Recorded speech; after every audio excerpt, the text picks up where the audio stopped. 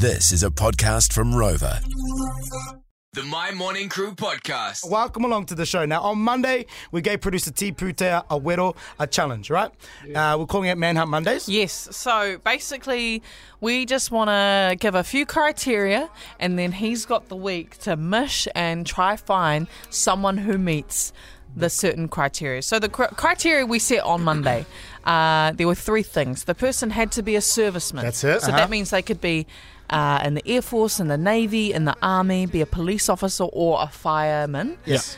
So that's pretty broad. Mm-hmm. They also had to be Tongan because it was Tongan language week. That's it, Tiggs. And then the last option was decided by you guys, the last bit of criteria, and our boy Pisopo said he wanted them to have big calves.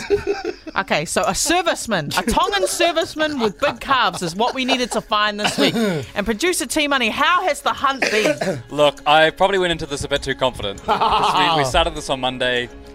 I didn't even begin looking until yesterday. Oh, the T-Money! The confidence of this man. I was like, how hard could it be? How hard can it be? Turns out I couldn't find one single Tongan service worker with big calves. Yes. I found three. Yeah! So we're going to have a chat with three Tongan service workers with big calves right now. We're going to start with a member of the police force who I've been told not only has big calves but has arms the size of people's thighs. It's Constable Siueli. Constable Siueli. Good morning. Morning. Now, look, Constable, did you ever expect to get a call like this on the radio because you're a serviceman who's Tongan with big calves? Nah, not really. Hey, and Constable, can I ask the question, bro? Which one of these criteria that you meet are you most impressed with? Being a serviceman, being Tongan, or having big calves? Probably being Tongan, eh? There, Oh, that's my guy. Happy dogs. Tongan language week, my And friend. Constable Siueli, do you have trouble pulling up tall socks? Yeah, they always fall down. They always used to fall down in college, eh? So. Malo, Pito! Thank you so Malo. much, Constable. Thank you very much. All right. And the next person we're going to go to is an Air Force worker, Kafoa. Ka foa, malo. Oh, malo lili. Okay. Lelele. Kafua, which base are you at? Air Force Base? Base Whanopoi. Whanopoi. yeah, So yeah, here in nice. Tamaki Makaurau. Very nice. So I'll ask the same question that Fame asked Constable. What are you most impressed with, being a serviceman, Tongan, or having big calves? Tongan. Yeah. Good nanny. Oh, Good man. I think that was the right answer. Ka foa, what have you done to maintain your large calves? Eating horse.